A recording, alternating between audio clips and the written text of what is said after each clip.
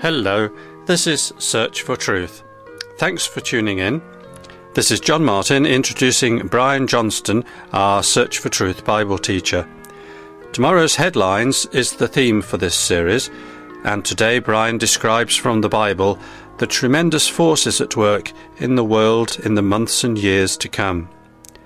It is absolutely awesome as the Bible predicts God's plan for this world, so it's even more important to give our faith and allegiance to God, who will bring peace to the world and destroy all the forces of evil and disobedience. Let's take some encouragement from our singers as they sing to us the hymn, Our God Reigns.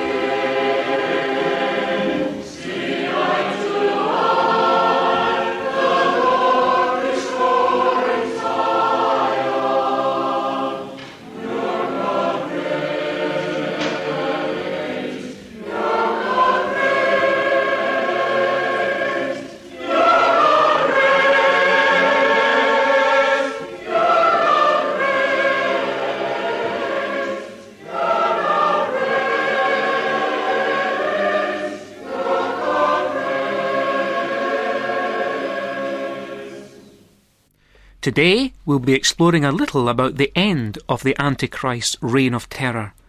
The Bible prophet Daniel writes about his end like this: He will pitch the tents of his royal pavilion between the seas and the beautiful holy mountain.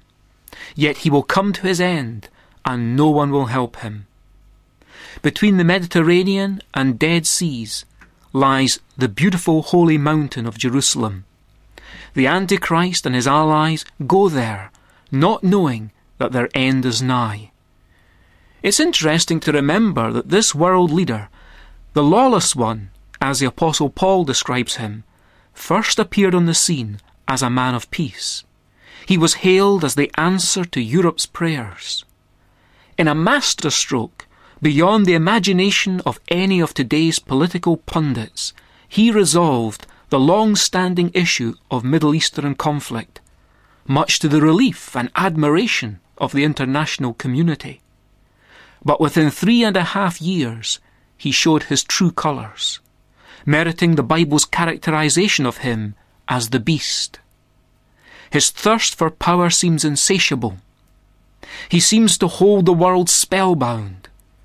When he recovers from a fatal wound, the world stands in awe of him.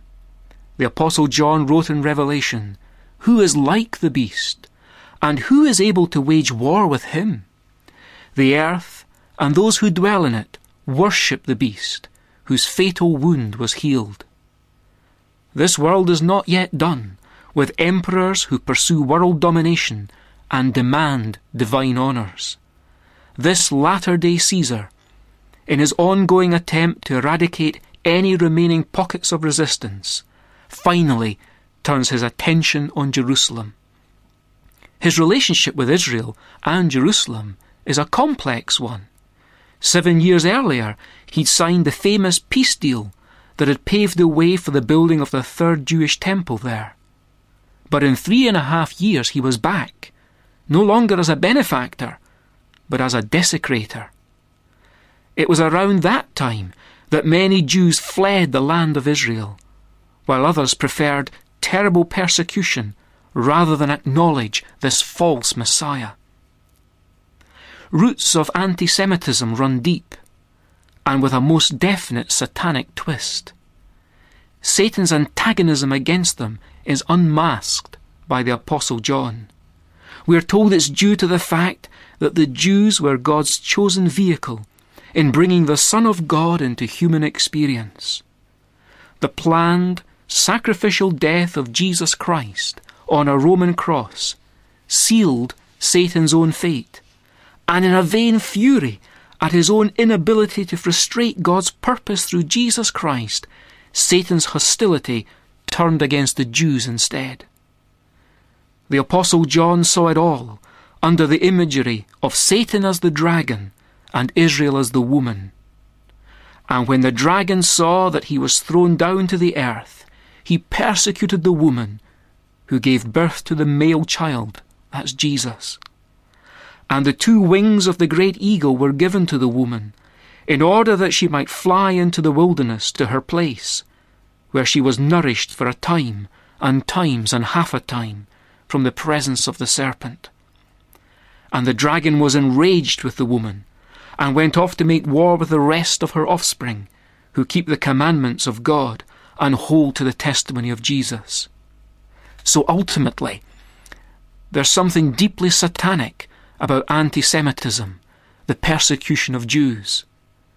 Israel's Yad Vashem Holocaust Museum is currently a moving reminder of the Holocaust, when 6 million Jews were wiped out during the war against Nazism. Sadly, Europe has not yet learned its lesson. During the second half of the reign of the world dictator known biblically as the Beast, there will be a time of unprecedented tribulation for the nation of Israel especially, but affecting all who refuse to own allegiance to the man then at the helm of Europe. A fearful final Holocaust will take its terrible toll in the death camps of the Beast. We hear John's words, "If anyone is destined for captivity, to captivity he goes. If anyone kills with the sword he must be killed." As the pocket of Israeli resistance intensifies, the prophet Daniel predicts this leader will again visit the land of Israel. But the visit will take the form of forcible entry. Daniel says he will stretch out his hand against other countries. He will gain control. At this point, he seems to be in the business of settling scores or is engaged in mopping up operations. Energized by a satanic hatred of Jews, his attention finally shifts to Jerusalem. This will be his last mission. Jerusalem becomes ground zero. As with all his allies, he moves to eliminate the last Jewish resistance there. We'll let the prophet Joel take up the story, for the script is already written. "Proclaim this among the nations. Prepare a war. Rouse the mighty men. Let all the soldiers draw near. Let them come up. Beat your plowshares into swords, and your pruning hooks into spears. Let the weak say, I am a mighty man.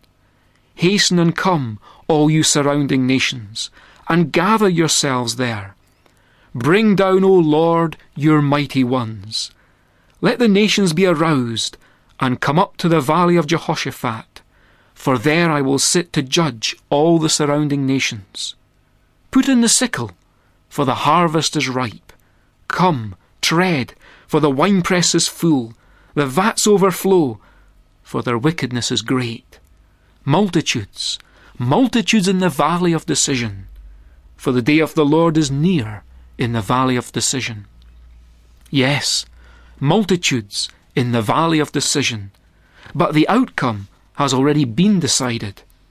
The outcome of this last attack on Jerusalem before Christ returns to earth is not in any doubt. This valley of decision may well turn out to be the one that runs to the east of Jerusalem city, dividing it from the Mount of Olives. Certainly, the prophet Zechariah makes mention of a very special event at the Mount of Olives, in what must be another description of this same battle. "For I will gather all the nations against Jerusalem to battle, and the city will be captured, the houses plundered, the women ravished, and half of the city exiled, but the rest of the people will not be cut off from the city. Then the Lord will go forth and fight against those nations, as when he fights on a day of battle.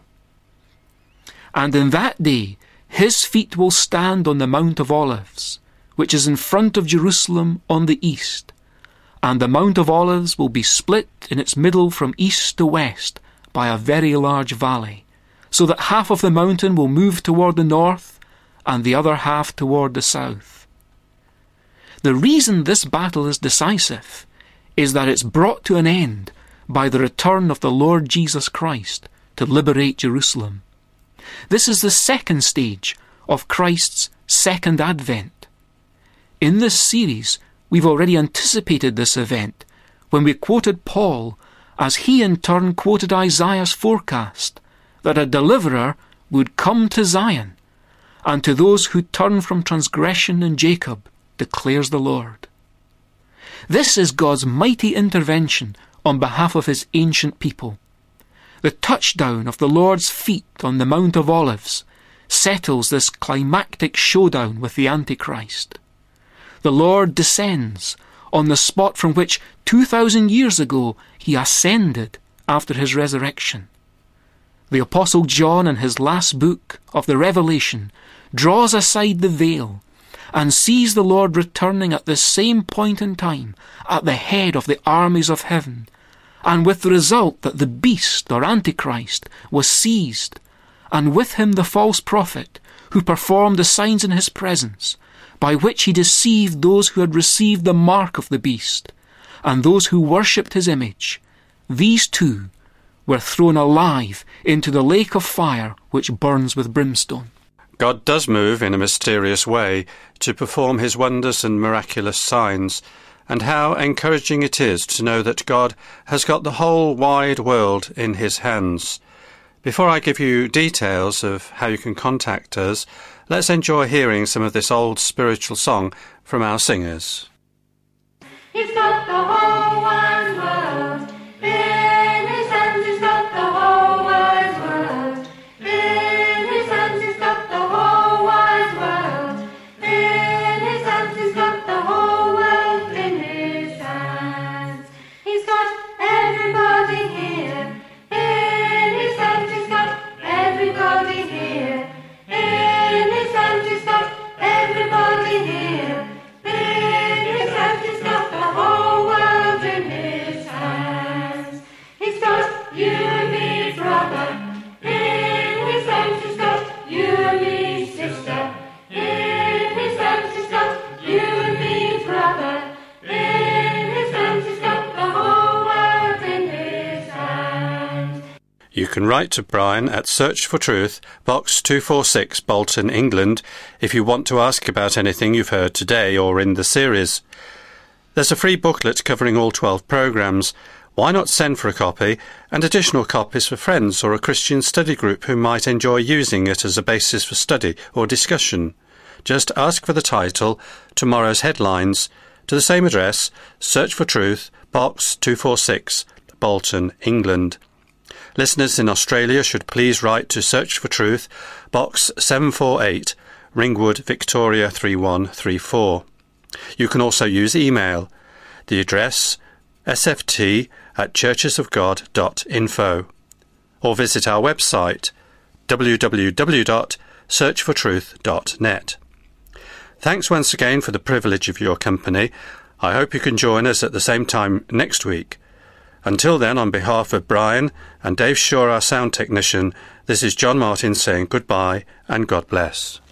He's got the